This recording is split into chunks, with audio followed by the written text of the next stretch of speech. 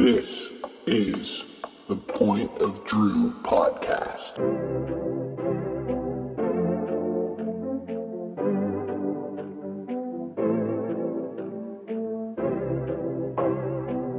Point of Drew. We are back. We've got a big episode coming for you. A lot to break down, a lot to get into. The NBA trade deadline. We've got some college hoops updates with a special guest coming through. And then we got to wrap things up today with a little Super Bowl preview and some big predictions. And obviously, to break it all down, we got Barton. What's up, B? Yes, sir. What's going on, Z? Good to be back. We got a lot on the menu today for the Druthers. Big meal ahead for the Druthers. We're going to be serving it up, starting things off with the NBA trade deadline. We'll get into a little college basketball with our boy LB. And then, hey, the Super Bowl, it's still happening. Yes, the Chiefs aren't in it, but we got to talk about it. We'll be throwing out a couple of predictions, maybe a few props as well. So big episode ahead. I'm excited. Yeah, absolutely. I'm excited to dive into it. But before we do, as always, we've got to hit Jersey Corner. We're getting into a stretch here, the mid 50s of Jersey Corner. But we still got to do it. We still got to throw out our winner. And this week we've got number 53.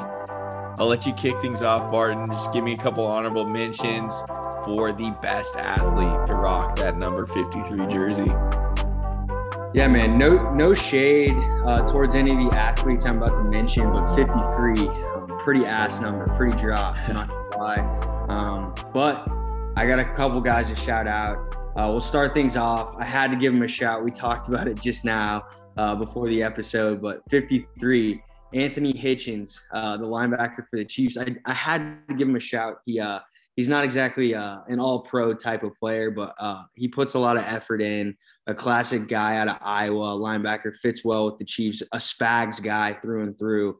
And he's played pretty well as part of that Super Bowl team. So I thought Anthony Hitchens deserved a shout at 53. My other honorable mention, Bobby Abreu, the outfielder, the longtime MLB. He played for White Sox, I believe. I'm not even really no, he did not. Phillies, the Astros, the Yankees. Had a long career. A couple good nicknames on the guy. El Come Dolce and La Leche. I'm not really sure what either of those mean, but good shot at 53 for Bobby Abreu. Yeah, definitely. That is a good one. I didn't catch Bobby Abreu. He did not make my list. I've only got two that are going to make my list of shout outs here. First one's going to be Don Drysdale, pitcher for the Los Angeles Dodgers. Been a long time since he's been around in the game, but when he was back there, 14 seasons in the Dodger blue, he helped him win 3 World Series, also won a Cy Young. So definitely deserves a shout. And then my second honorable mention is going to Daryl Dawkins. Daryl Dawkins was a crazy dude. He was the reason the NBA banned breaking backboards. He was intentionally trying to break backboards during games. He was wearing gold chains during games, and they made him remove it. And Daryl Dawkins also owns the 2 highest single season personal foul totals in NBA history. Pretty impressive. Daryl Dawkins was out there doing whatever he wanted on the court. So got to show some love for that. A lot of respect for it. Daryl Dawkins getting that honorable mention from me. Good shouts. Dawkins and Drysdale at 53. You had to dig deep for those. I don't even know who those guys are.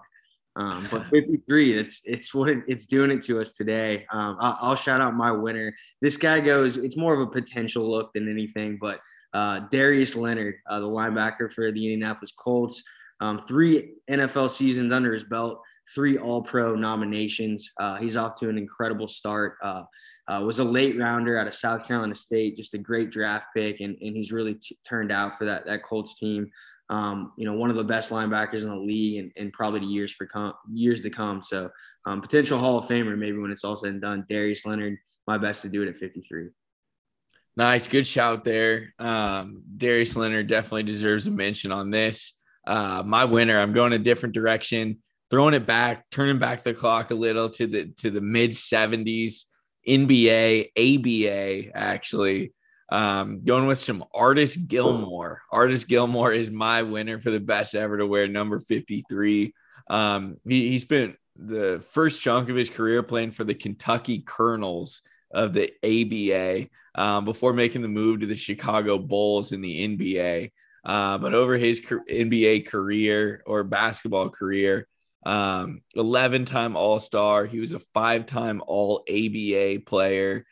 He won the 1971-72 NBA MVP, 5-time All-Defensive guy. He was a Rookie of the Year. He was an All-Star NBA, All-Star MVP, and most importantly, 1975 ABA champ.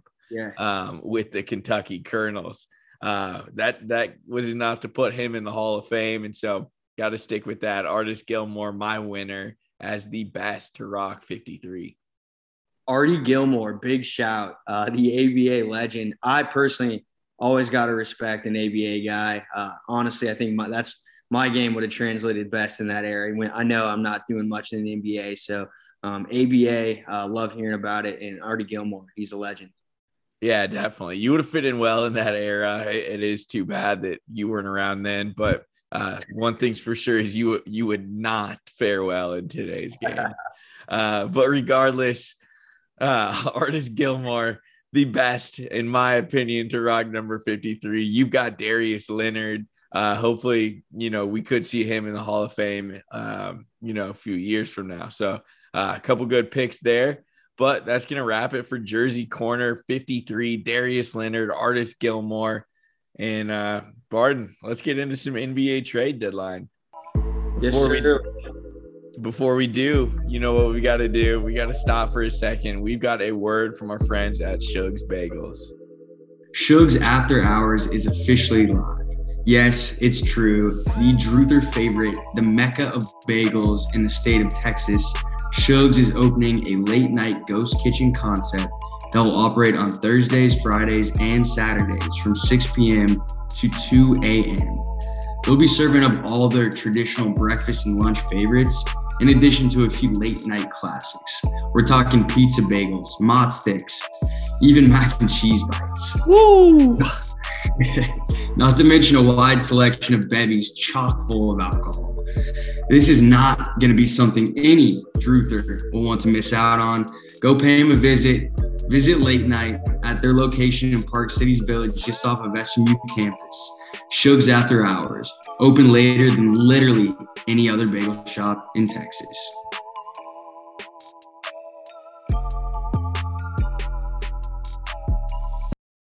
All right, Barton, we are about 6.5 hours now past the end of the NBA trade deadline. We saw some madness over the last hour of it. A lot of crazy stuff happening today. Some of it was stuff that had been rumored for, months now. Other stuff was just came out of nowhere to me. So I'm excited to kind of break it all down. Yeah, man, it's a lot of fireworks at the deadline. A lot of stuff happening today. It's Thursday. A kind of sleepy start, or at least a slow start to the free agency period. A couple deals getting done. Some surprising ones that we'll get into here in a minute. But we got to start things off with the fireworks that happened today. James Harden is headed to Philadelphia in a package that included Ben Simmons. He's finally free from Philly and headed to Brooklyn, as well as Andre Drummond, Seth Curry, quite a sweetener, and 2 first-round picks. Mm-hmm. Any immediate reactions from this trade? It's truly a blockbuster. Yeah, truly a blockbuster, and that's a haul for Brooklyn to bring back both of those first-round picks, Simmons, Curry, and Drummond. Obviously Drummond's kind of a position of need. I also think for the Nets, there's a lot of potential that Joe Harris isn't coming back this season. He's out with an injury, so swinging Seth Curry is a big pickup for them, a guy you can rely on the wing, knock down some of those shots. And then obviously Simmons, we haven't seen him all year, but getting him to a team in a city where he wants to be is step one to getting him back on the court. So I think Brooklyn definitely got a really good deal in this whole situation, but I'm also excited for Harden and Philly. I think that fit may take a second to really come together with Embiid, figure out how they're going to work.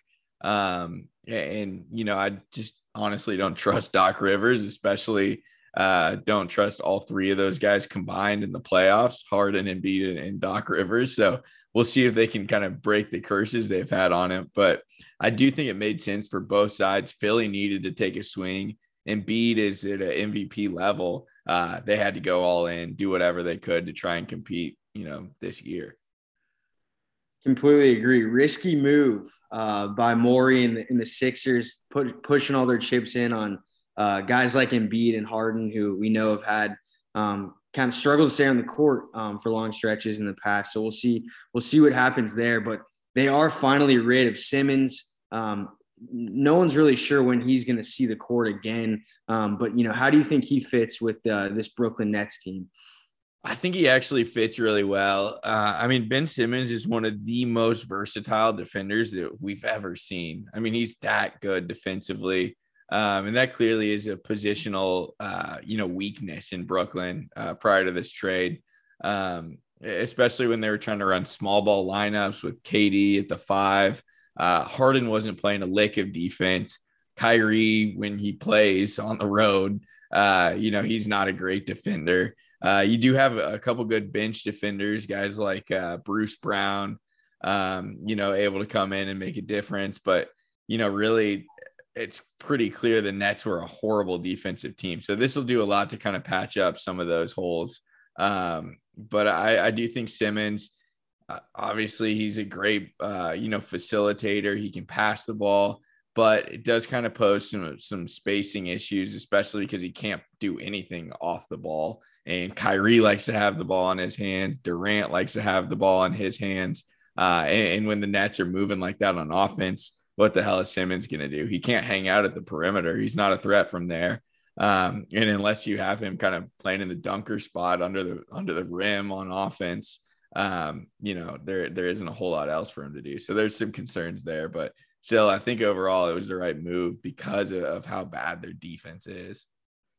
And I know you mentioned both teams, benefited from the trade. Both teams kind of accomplished what they needed to accomplish. Obviously, it's going to take some time to see how things kind of net out. But gut feeling, who do you think wins this trade?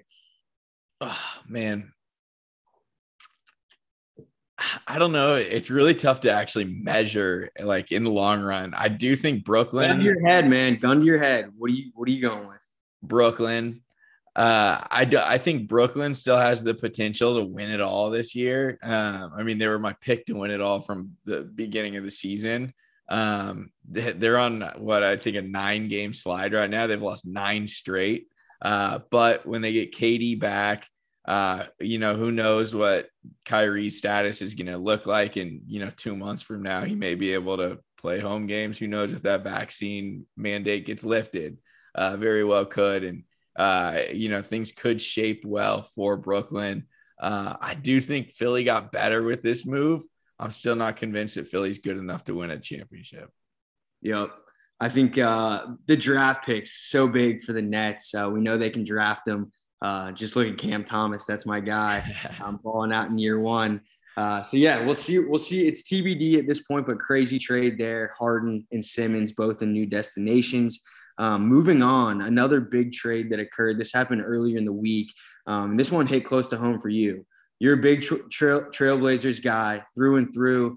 And CJ McCollum, a staple of that backcourt for many years, is headed to New Orleans. What do you think about that trade? Yeah, so specifically on the CJ trade, and like, I guess, bigger picture for the Blazers, really, they have a new GM in there, Joe Cronin, now the GM, and he kind of came in and decided it was time to sell off, half the team, offload our salary, and put the team in a position where they're under the luxury tax and honestly, in a position where they have a ton of cap space and are going to rebuild around Damian Lillard. That was clearly the plan.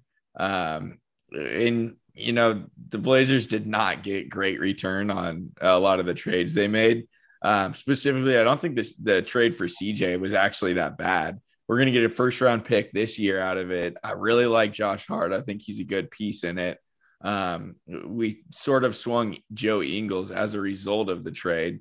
And Joe Ingles, if he does stick around in Portland for another season, I think he is someone that could fit well there.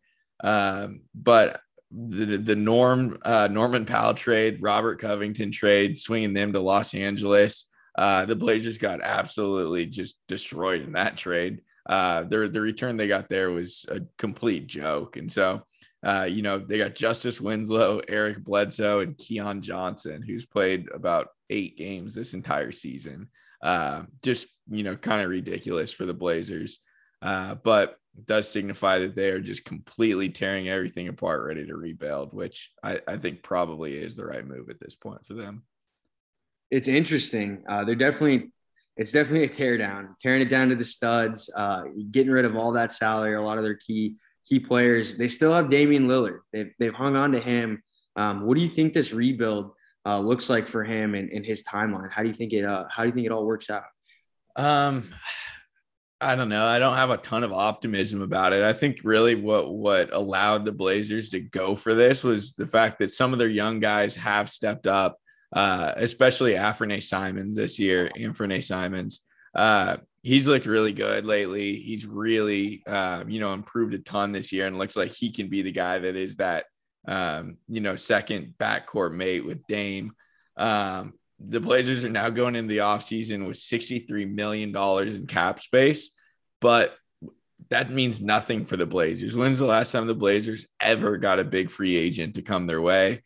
Never. No one's going to Portland, and having cap space means nothing for this team.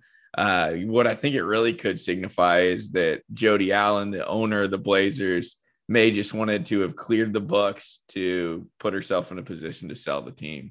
Would not surprise me if the Blazers have new ownership in the next year. So I think that could be part of it. But regardless, I still have some faith in Dame. He's awesome. He's probably not coming back to play this season. But that means the Blazers are probably going to have 2 top 10 picks this year, which, builds a lot of excitement for the future.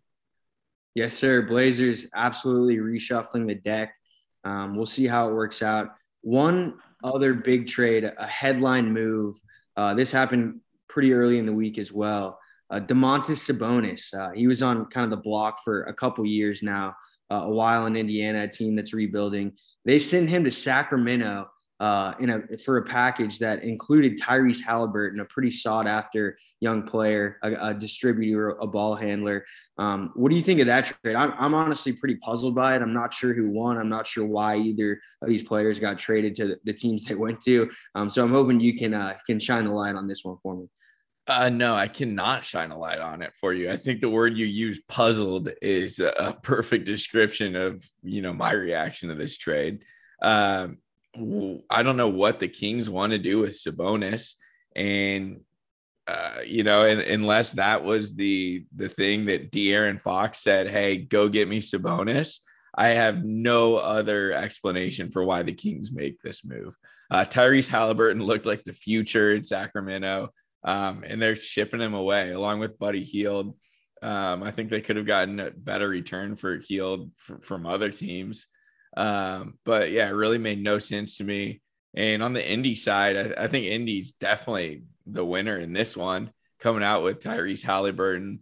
It'll be interesting to see though how Halliburton kind of works with Malcolm Brogdon. I mean, they're really the exact same mold of player. So we'll see how it all shapes out. But regardless, I think Indy came out as the winner in this one.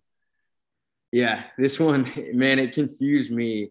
I'm by no means the NBA expert you are, but I know Sabonis is a good player, maybe not a 1 or even a 2 for that matter. And you kind of look at Halliburton the same way, at least at this point in his career. So you'd think those guys get traded to a contender, a team where they can really kind of fit in nicely and contributers, but both go to teams that are far from contending. So yeah, both of them, who knows? Maybe Indy now thinks they're one step closer to making the play-in. Same with Sacramento. Makes no sense. Both of them can maybe chase the 10 seed now. Yep. Two guys that are super complementary players that can fit right next to a star, and they end up in Sacramento and Indiana. So confusing one for sure. Those are really the headline trades. Any other trades you wanted to touch on that really caught your eye over this deadline? Yeah. I mean, the only other one like really worth kind of mentioning and breaking down. I mean, I guess there are two. One worth mentioning is the LeVert trade to Cleveland. I actually do think that, Indy won this trade as well. Indy gets a first round pick out of this. LeVert really probably wasn't a part of Indy's long-term future. They weren't going to re-sign him this summer.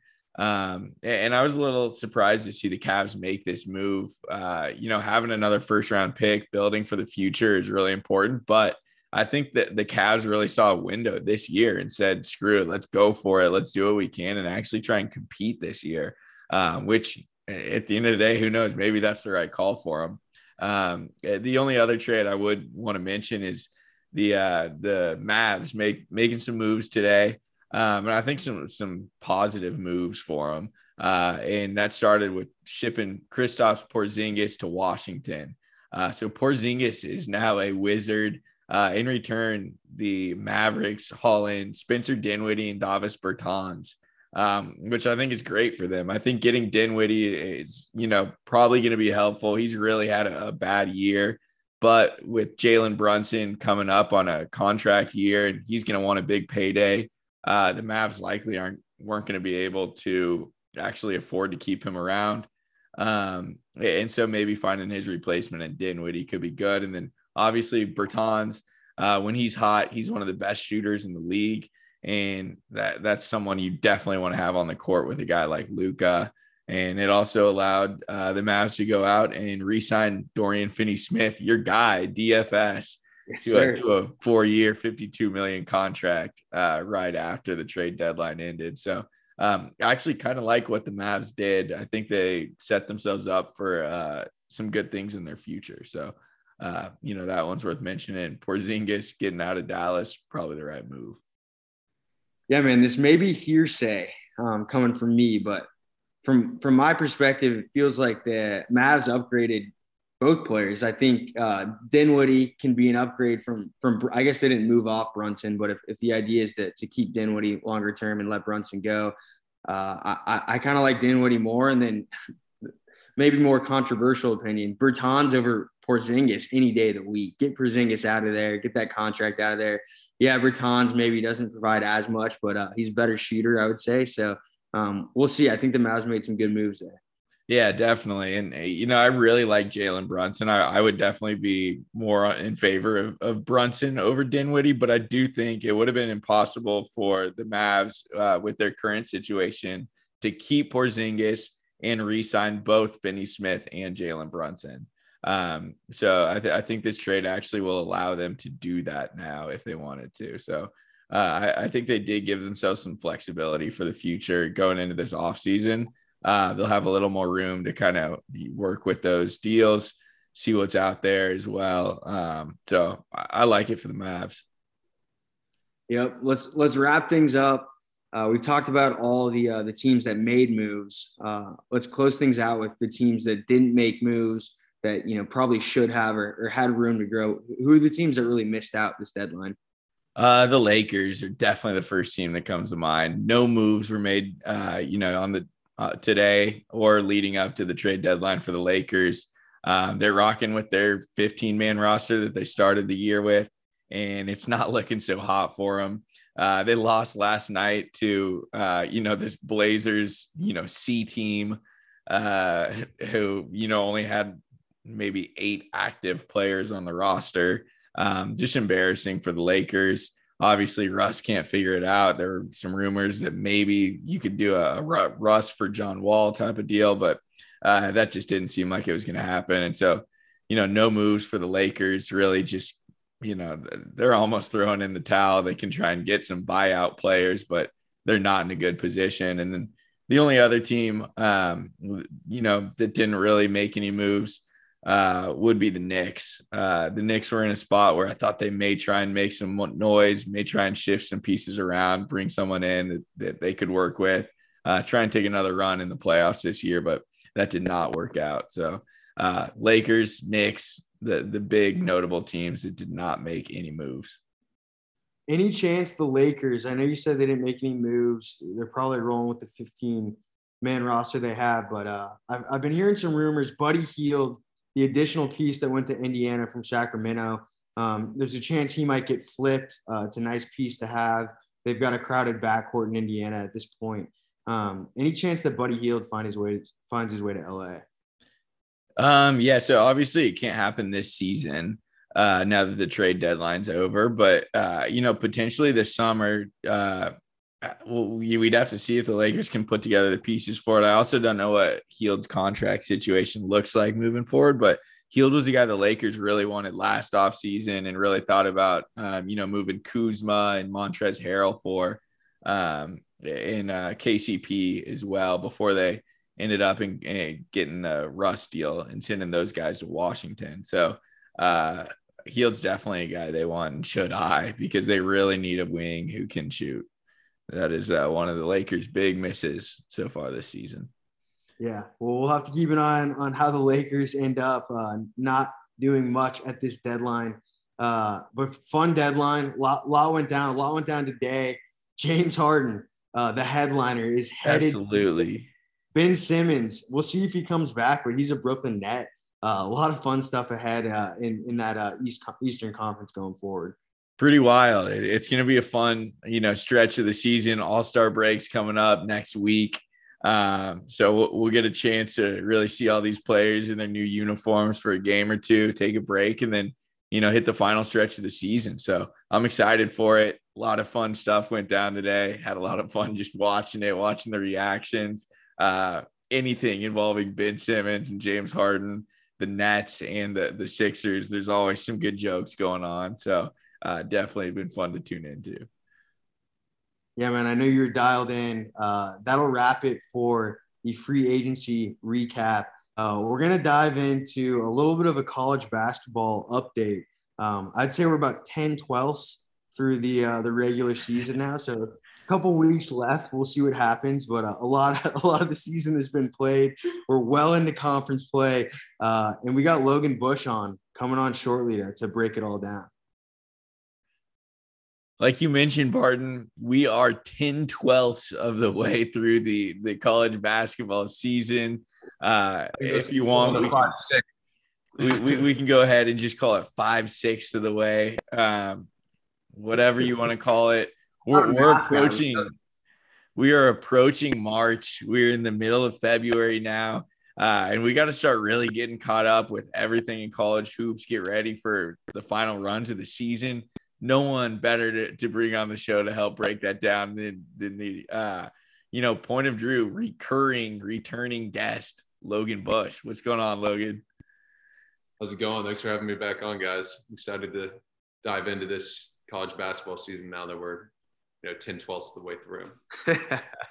Yeah, Logan, it's good to have you on. My wingman throughout the college basketball season. No one's watching more hoops. No one's gambling on more hoops than my guy right here. So a worthy guest to break it all down for sure. Absolutely. I'm excited to dive into it with you, Logan. And the way we can do this, I think we should just run through each of the conferences just one by one. And when we hit each of these conferences, just give us a little recap. Who's the best team in the conference right now? Who's the team you've liked watching the most? And then, maybe a surprise team or two that we should just keep an eye on, during the final stretch of the season. So that sounds good with you, man. Let's go ahead and start up north in the Big Ten. What's going on in the Big Ten this year? This one's pretty loaded. I think the best team in the Big Ten is Purdue, even though they don't have the best conference record at the moment, but they're just the best team from top to bottom. I think they're the deepest team. I really like their style of play. They got two big men. They've got Jaden Ivey, who I think he's a pro. I think he's a lottery pick. As far as surprise teams goes, I think surprise teams go. I've got two. One disappointing is Michigan. Surprisingly disappointing. They came into the year top 5. They're starting to find their footing a little bit right now. I think they're up at halftime on Purdue right now at the moment, so they're starting to find their stride a little bit. And then honestly, I would say Wisconsin, our Scotties are pretty surprising. I would have figured they'd probably be a tournament team like they always are, but to be as good as they are right now, I think they're somewhere at the top of the pack, and they're playing real well, especially after losing as much as they lost last year. Then the most fun team, it's got to be Rutgers in the RAC. Shout out Moss. When they're at home, they're so much fun to watch. When they're on the road at Northwestern, they might lose, but when they're at home, they're a lot of fun to watch. What about you, Bart? Yeah, I like all those shots. I agree in terms of the best team. There's a few that have the argument. I think Illinois is really good. Michigan State play well for stretches. The best team through and through is Purdue. They've got an All-American in Jaden Ivey. He could be a lottery pick. Their center, Edey, 7'4". He's been dominant all year. And my personal favorite, the classic Purdue wing, Stefanovic, the doughy white guy, a little pretty unathletic, but he gives an effort and he wets threes. So Purdue's got all the guys for a deep run, and I think they're definitely the best team in the Big Ten at this point. My favorite watch, it goes without saying, really. This one is all about my Scotties. Johnny Davis, he's an All-American, no doubt. Probably I would consider maybe the best player in the country. The guard for Wisconsin. He's going to be playing in the NBA for many years. But he's not even the best player on this team. Brad Davison, 5th, 6th year, who knows? He brings it every week and taking charges, getting and ones at the most opportune times. This Scotties team I'm biased for sure, but they're so much fun to root for, and probably my favorite watch in all of college basketball this season. And then the surprise team, Logan mentioned Michigan. Completely agree there. A team that was in the Final Four last year in Juwan Howard's first season as head coach. Who would have thought? He flew a little too close to the sun, though, because they have not had his second year has not been the best campaign. They're 12-9 at this point, 10-12 to the way through the season. That's not the record you want to have. So they're headed probably for the NIT at this point. So Juwan Howard, we'll see what happens. I think the third year it'll be more in the middle, which makes a lot of sense. Yeah, there's just some good shouts there. I can only say I've really watched one full Big Ten game this year. I probably only watched the second half, but Purdue Illinois game that went to double OT. And Illinois, played really well, but I thought Purdue was impressive. They won it. And it seemed like Purdue had an answer for everything and had really, kind of a distributed scoring, had different guys stepping up to do it. So I do think Purdue looked really good. They definitely have a chance to keep running. Let's move on now.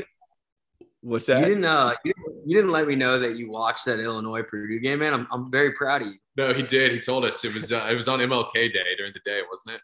Yeah, I think so. Maybe I can't remember what day it was. I was at 24 Hour Fitness on the bike, just sat down and started ripping some bike at the gym, watching the game. There you go. What more can you want? Exactly. That sounds like an MLK Day. No doubt. Yeah, exactly. All right, let's move on now. The Big 12. Big 12's been somewhat exciting this year, but I don't know. KU not really looking too great, but I'll let you guys break it down. What do you guys think? Yeah, so Big 12, I think the best team is actually Texas Tech. They don't have the best conference record. They did lose to Kansas. I can't remember if they played Baylor or not. But when they're locked in, I just go back to the day when they played Texas at home. I guess it was last week. I think it was last Tuesday. When they're locked in defensively, and they've just got an attitude about them, and I just really like them, and I think they're dangerous and they're just tough as hell. Then let's see here. Surprise. I kind of go with Texas Tech as well. I didn't with losing Chris Beard. They've got a bunch of transfers that came in, most notably Kevin O'Banner from Oral Roberts from that team that made it to the Sweet 16 last year. And I think they only returned. There's really only 2 or 3 guys I remember from their team last year, McCullough and Shannon. Mm-hmm. I really like them when they're dialed in. Like I said, I really like that team, and I think they're dangerous. A surprise also would be Iowa State. Kinda, I guess, coming into conference play, I think they were scratching the top 10 coming into conference play, but they've been struggling, probably finding themselves on the bubble now. And then I think as far as fun watch, I think it's Texas Tech. I just love this team. Maybe it's my bias. Wow. Kind of an honorable mention because they're just hilarious. I love Porter Moser, and they've just got a ragtag squad. But Texas Tech, like I said, they're dialed in, and they're just tough as shit, and they're fun to watch, especially at home. Yeah, I'm laughing to myself because we probably have the same answers because we watch so much hoops together. But right. This Texas Tech team this year, they've been a revelation. So much fun to watch. It all starts with, I can't believe you didn't mention him, head coach Mark Adams. I know. We've seen year after year these coaches on the sidelines sweating through their shirts. And Mark Adams, he's an older fella. He looks cold every time he's out there. I don't know what it is, but he's cold-blooded, man, because he's got that team playing hard as hell. Logan mentioned it. Only 2 returning guys from their rotation last year. 5 of their 7 leading minutes guys are transfers. So Mark Adams just working that transfer portal in year 1. And that home crowd against Texas, yes, Chris Beard left Texas Tech, so it was an emotional game for Tech and that student body and fan base. But, man, they showed up, and that was a crazy atmosphere. This team's been I think it's close. Baylor, I think, is right there too. KU's not far off. But I'm going with Tech as my best team, my favorite watch, and without question, the surprise team. Chris Beard, their head coach, leaves them for Texas. Everyone would probably thought, Tech's going to sink to the bottom of the Big 12, but man, they're challenging for the title in Mark Adams' first year. So props to Mark Adams. We love this Tech team. And man, I hope they go all the way.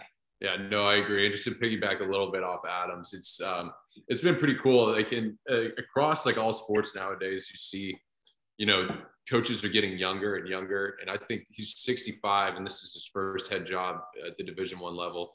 Coached at a bunch of like D2 schools and then was actually at a JUCO somewhere in West Texas. I can't remember the name, for like 20 years and is in the JUCO Hall of Fame. And then here he is just finding himself, with one of the nation's top teams. Pretty cool story. Yeah, good for him. It also sounds like he's been tearing up the town of Lubbock off the court as well. So he's always up, baby. Comes up. Definitely just running around Lubbock with a parka and sweatshirt on, even in the 90-degree weather. But that's good. That is surprising to hear. Texas Tech is really showing out this year, because they're a team that everyone kind of expected to drop off, especially after Chris Beard took the leave. So interesting there. But let's move on to the Big East now. Big East has been a fun one this year. Let's hear your thoughts, Logan. Yeah, Big East. Big East kind of slipped my mind, so I'm going to kind of have to shoot from the hip here. I would say the biggest surprise is Seton Hall. They've won some non-conference games. I didn't really expect much from them. Oh, actually, no, I take that back. I'd go with Marquette probably. Shaka Smart's first year, they lost a lot with Wojciechowski getting fired, and they've been hot. I mean, they've been an underdog in most of their last 10 games, and they've been covering, like they've been a covering machine and winning right mostly. They've been a lot of fun to watch. And then I would say the best team is probably Villanova. From top to bottom, they've just got that pedigree still with Jay Wright at the helm. But it's pretty interesting conference. I think Barton watches a little bit more of them than I do. But it's a pretty interesting conference. And right now, at the moment, I think they have the most projected teams in the tournament, right? Yeah, I think they're the top 7 at this point in the Big East are going dancing. At least according to Joe Lenardi. So we'll see if that guy knows. Joey brackets. He knows what he's talking about, though. I think he's the one that's drawn all the brackets. He's drawing something. Yeah. So in the Big East, I probably do watch it a little bit more than Logan. I'm actually a big fan of this conference, and I think it's a high level of hoops. I intentionally did not include the ACC because I don't even consider them a Power 5 basketball conference, at least this season. They're a travesty. One ranked team in the entire conference is a joke. The Big East, meanwhile, I think they got 4 or 5 ranked teams, 7 in the tournament field at this point.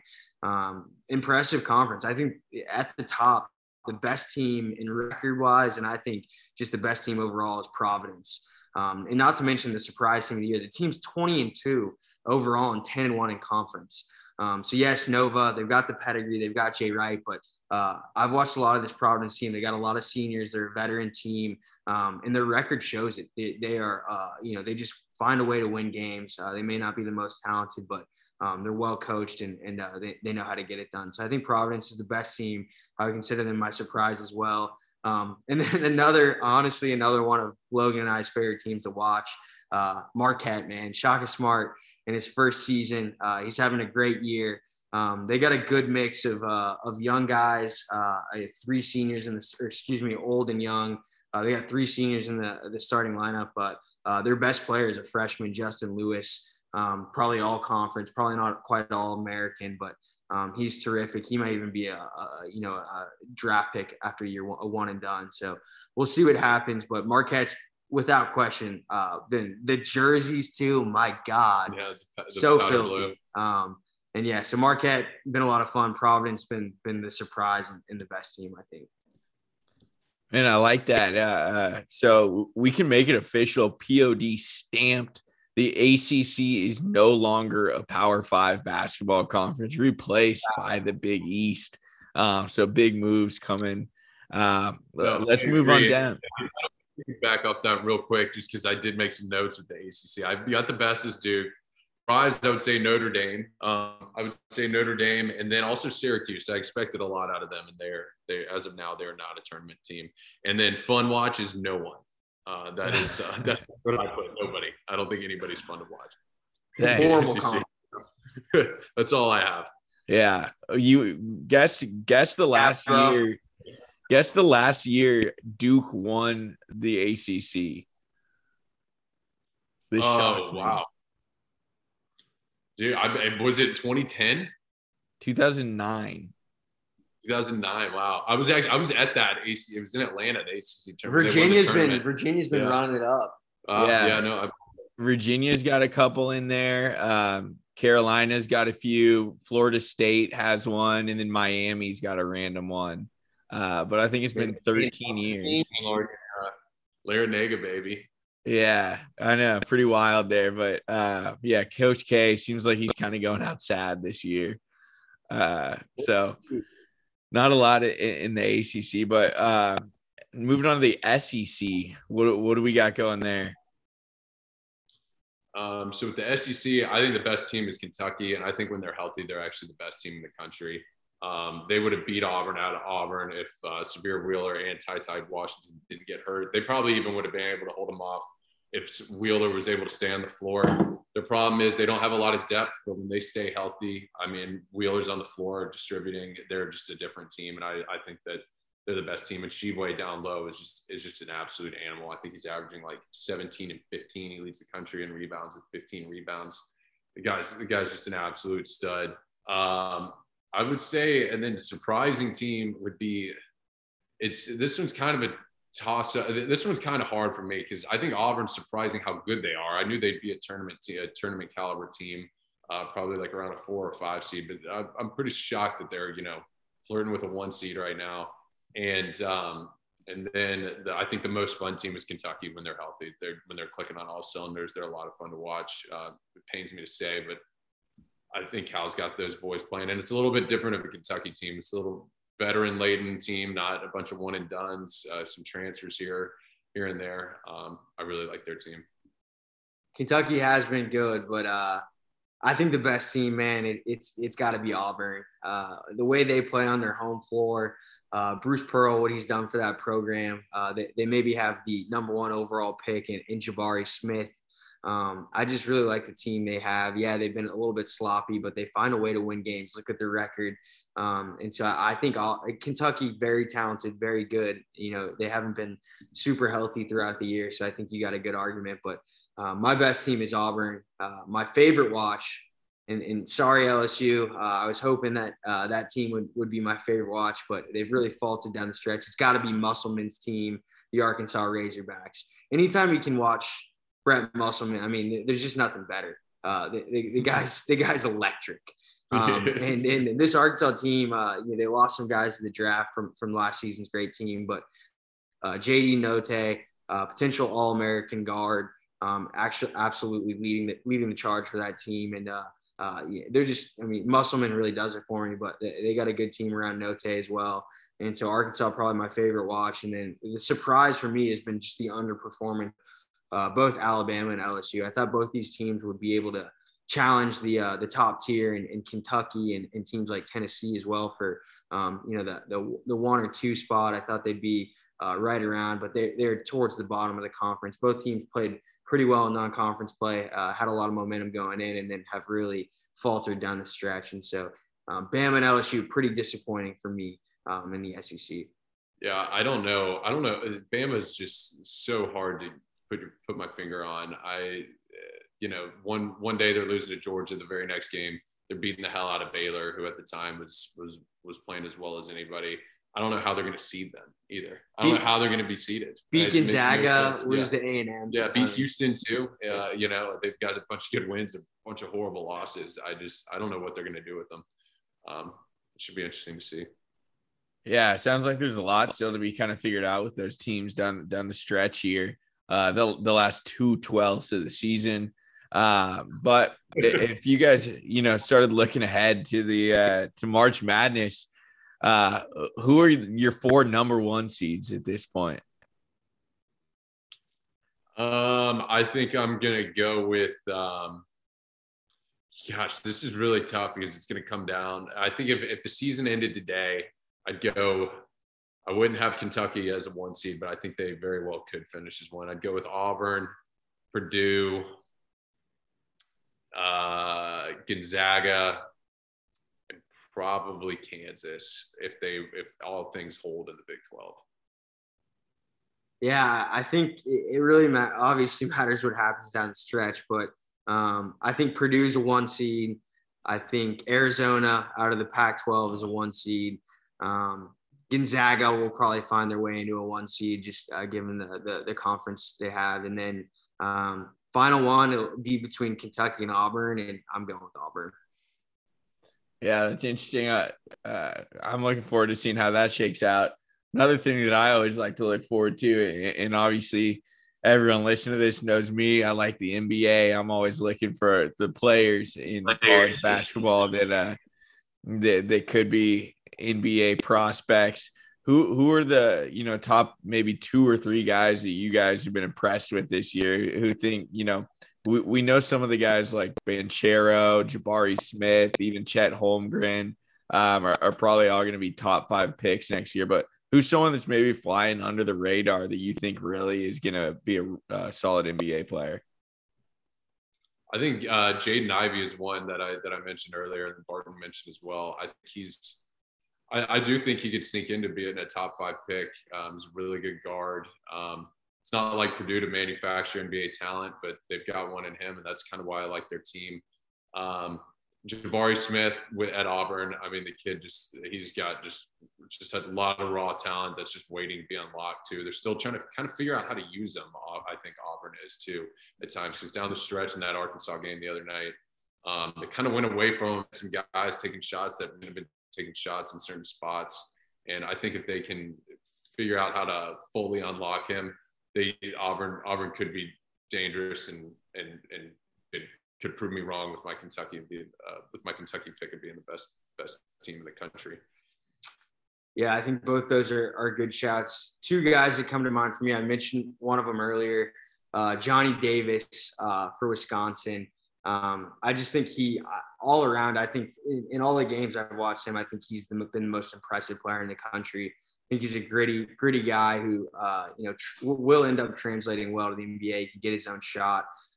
Probably more of a shooting guard, but has enough size to defend at that level too in the NBA. So I think he's pretty special. And then another guy, the Arizona's probably best player, a guy with an incredible name, all name team for sure. Emmanuel Motherin, Benedict Motherin, the guard for Arizona. He's been their leading scorer all year. Bigger guard, can kind of more of a combo 1-2 type of guy. He'll be a little bit of a work in progress, but I do think he's a pretty special player too. And, as he continues to develop, he definitely has the tools athletically to play at the next level. Yeah, and I've got another one actually that just popped in my head. Can't think of his last name. I think it's Orlando something for Fresno.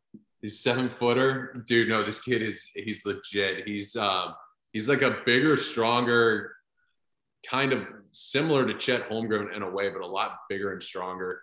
Orlando, it might be Washington or Orlando Johnson, something like that from Fresno State. He's one to keep an eye on if they can sneak into the tournament. He could win a game by himself, and I think he'll probably be a lottery pick. Damn, I like that. That's a good poll right there. But man, that'll wrap it for some college basketball. But excited, man. We've got the Super Bowl coming up.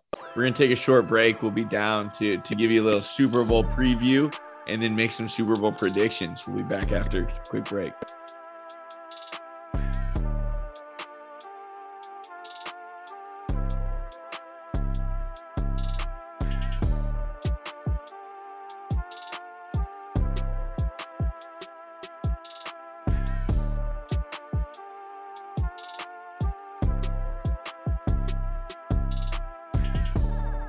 All right, the Super Bowl. It's this Sunday.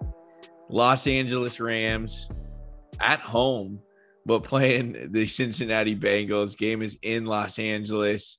This is a weird Super Bowl. We was not expecting either of these teams to make it this year, but here we are. I'll flip it to you first, Barton. Just give us a little breakdown of this matchup. Yeah, I have a couple of things written down that I think are worth watching out for in this game. I will say to start, pretty crazy. Second year in a row, a team has just happened to host the Super Bowl. Maybe rigged, I don't know. Not worth getting into it at this point in time, but couple matchups I think are worth mentioning. We'll start the obvious one. We know the Bengals O-line is below average. It's been well documented. Burrow getting sacked 9 times in the divisional round against Tennessee. They struggled to protect him in his rookie season. He ended up getting hurt and really all year this year. Burrow, despite that, has succeeded, finds himself in the Super Bowl, but man, they've got a tough test. This Rams front seven has blue chippers all over the place. Leonard Floyd, Aaron Donald, Von Miller, 3 all-pros right there, maybe 2 Hall of Famers. They're going to be getting after him. So I think, that matchup, the Rams front seven versus that Bengals O-line in Burrow really will dictate the outcome of this game.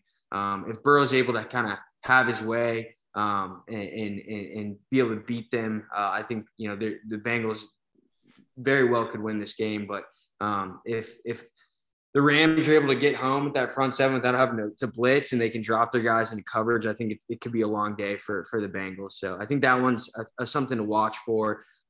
Also, another kind of thing I'm looking for is just all the wide receiver talent in this game. I think that each team has 2 dynamic duos that rack up yards.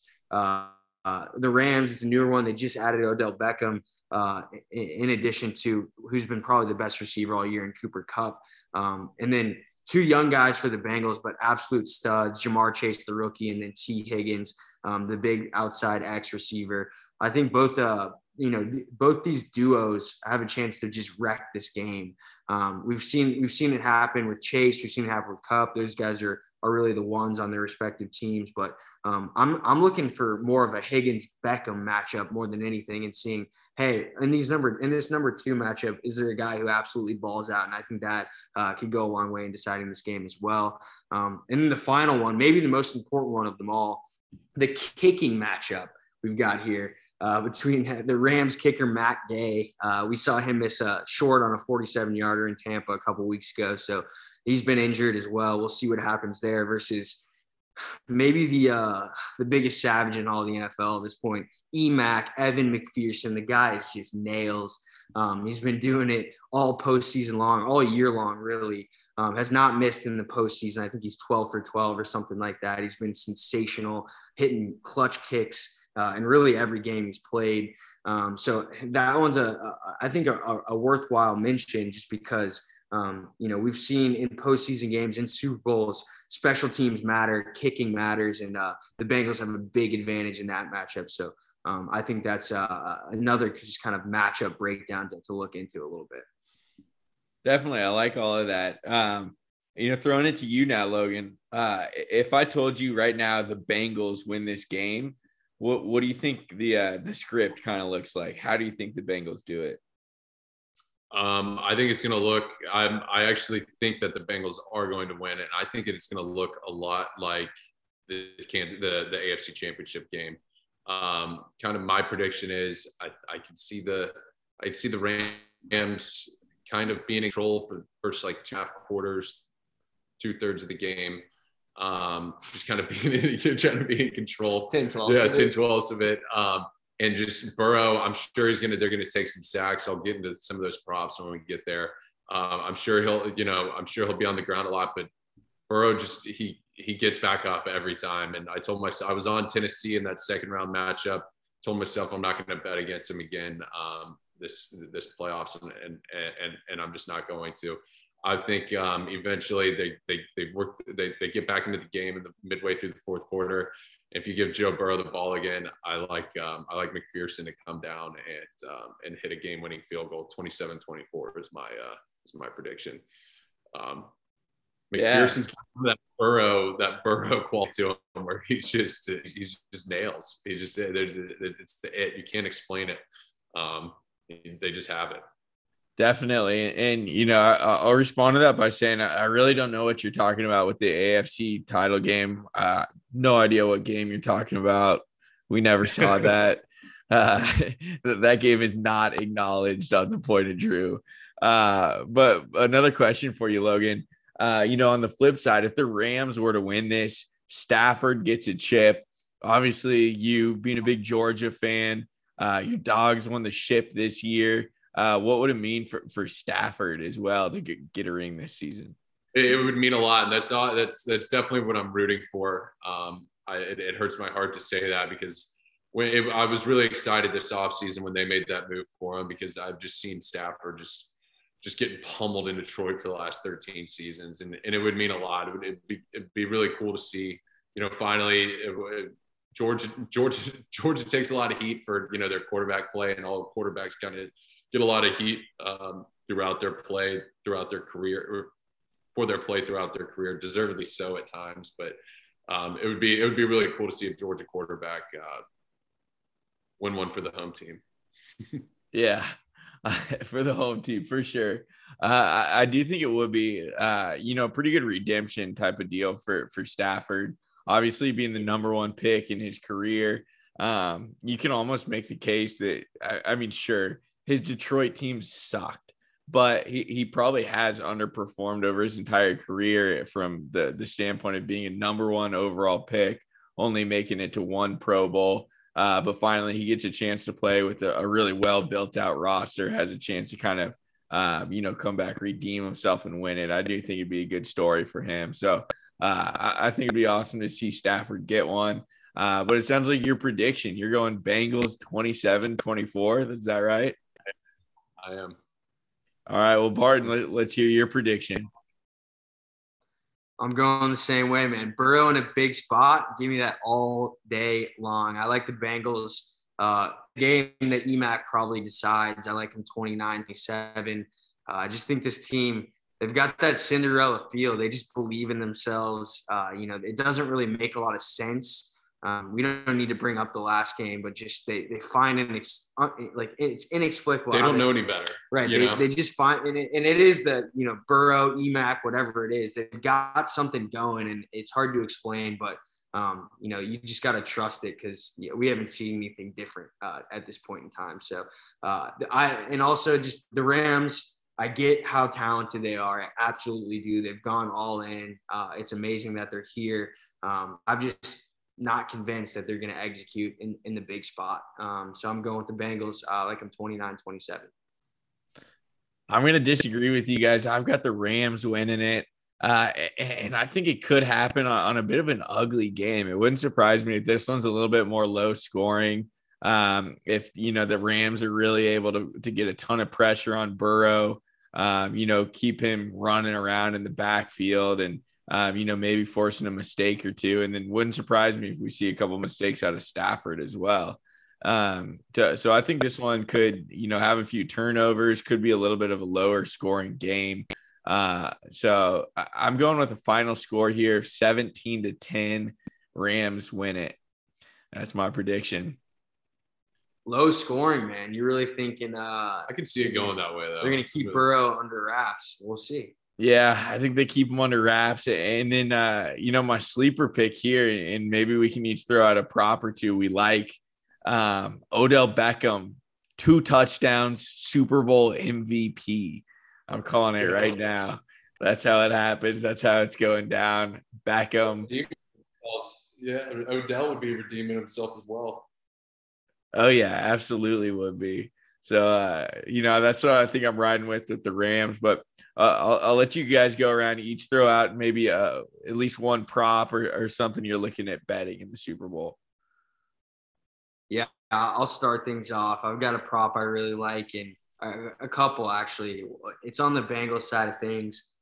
I really like Jamar Chase over 3.5 rushing yards. I think they're going to somehow get him the ball on an end around just to find a way to get it in his hands. And we've seen him when he's in open space. He finds a way to get the yard. And so I really like that spot of him getting over 3.5 rushing yards. And then a fun one I really like, EMAC. We've talked about him at length on this podcast. Over 7.5 points at -130. Give me that. And then to top it off, give me EMAC MVP at +6,000. I think his leg is going to matter in this one. I think he is going to come through like he always does. And ultimately, I think this game brings the title back to Cincinnati. I would have to assume he would be the first ever kicker to win a Super Bowl MVP. Did Vinatieri win it that one year? He maybe could. Vinatieri would be the only one. Maybe, but I mean, I don't know, because he was on teams with awesome quarterbacks. But right. Yeah, who knows? That'd be impressive. If you get that one right, Barton, I'll also pay out to you on it. You might be able to pay. You might be able to pay. You hear that, truthers? I'm coming to collect. That's the case. Logan, what about you? Any props that you've seen? Yeah, I've got a few. If you can, I was looking on my book before this. I don't have it yet, but I like the Rams, whatever the over sacks are as a team. I like that. I like the Rams to score a defensive touchdown. That's probably a plus money. And then I like all three, Leonard Floyd, Von Miller, and Aaron Donald to record a sack. If you get 2 out of 3 of those, you're on the right side of things. That's what I like. Yeah, I really like those. I think all of that is really in line with kind of the game script that I'm expecting, where the Rams are putting a ton of pressure on Burrow, getting to him, making him having to run around and maybe make a mistake that could result in some Rams points. So I like where your head's at on those ones, but I'm excited for the game. It's going to be wild, especially seeing a team in the Bengals that I personally predicted to have 4 wins this entire season. They're now playing for a chance to win the Super Bowl. So it's been fun to be proved wrong here. I don't always like being wrong, but I admit it when I'm wrong. And I would definitely have been wrong on the Bengals. That makes you and I. Definitely. Yeah. I know I'm not alone on that one. That'll wrap things, I think. We covered a lot of ground here. Trade deadline, a little college hoops recap, and then capping things off Super Bowl, man. It's a great time of the year for sports. Z, Logan, anything to add before we jump? Not much more to add. Yeah, no, not much more to add. Man, sad to see my guy CJ McCollum head out from the Blazers. Wish him the best in New Orleans. It looks like I'm about to watch a lot of bad basketball in Portland for the next year or so. So that's my only final thought. Gonna be tough. I'm sure you'll find a way to get through it though. My only shout, it's been a great NFL season. I can't believe it's coming to an end, and really sad to see our guy Druther David Coley of Coley's Army not retain his job in Houston. He unfortunately moves on, but man, we know that guy's got some heart. It was a hell of a year watching that team. So that's my final word is, they did David wrong. We love you, coach, and we hope to see you on a TV here pretty soon. Yeah, or see him on the pod. Who knows? Maybe we can get him on, but TBD there. Anyway, Druthers, we appreciate you guys. Thanks for rocking with us. Thanks for tuning in, listening. Logan, thanks for joining the show, breaking down some hoops with us in the Super Bowl. And stay tuned. We've got some more content coming for you. We'll be back soon. Yes, sir. All right. Thank you, Druthers. You know the drill. Like, rate, review, and above all, subscribe, baby. Peace.